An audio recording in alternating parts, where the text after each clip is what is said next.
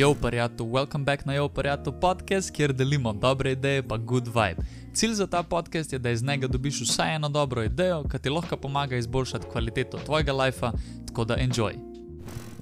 Prjatu, berem The Power of Now, stari, in glihkar sem dojel eno stvar. Mogoče ne bo logična, preberite to knjigo, pa bo bolj logična, ampak primerjamo se, v bistvu probamo fittat pa ustrezati sliki, ki si jo drug folk ustvarja o nam.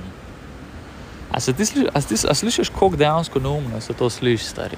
Pač, koliko pomisliš, ne? Zato, ker to je basic need. Hardwired smo, da hočemo approval od naših peer grupov in ljudi, ki jih imaš okoli sebe. Hočeš njihov approval, pač valjda, logično pisa, samo hočeš biti sam, ne? Hočeš biti s cool folkom pa hangat.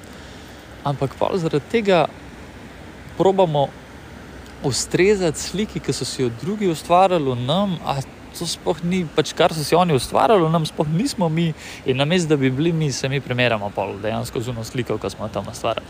A štekaš, jaz bi zelo lahko bil tako čist, kaj snemam, stari, kva si folk misle, prav snemam podcast, stari, kaj me boli kurac.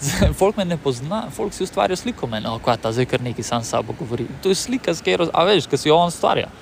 In ne bom jaz zdaj te slike verjel, a bom res si tako počutil, kot ne, se sem sam kleka in kar nekaj snimam. Ne, model, jaz snemam podcast, zato da mogoče bo ne vem kje poslušal ta podcast in bo dobil nek value. Če ne bo, bom jaz poslušal to čez par let in bom sam, lej me, stari. A veš, kaj mislim? Tako da ja, stari.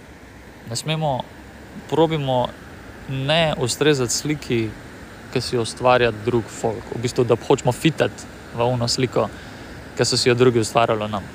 Bodimo sami.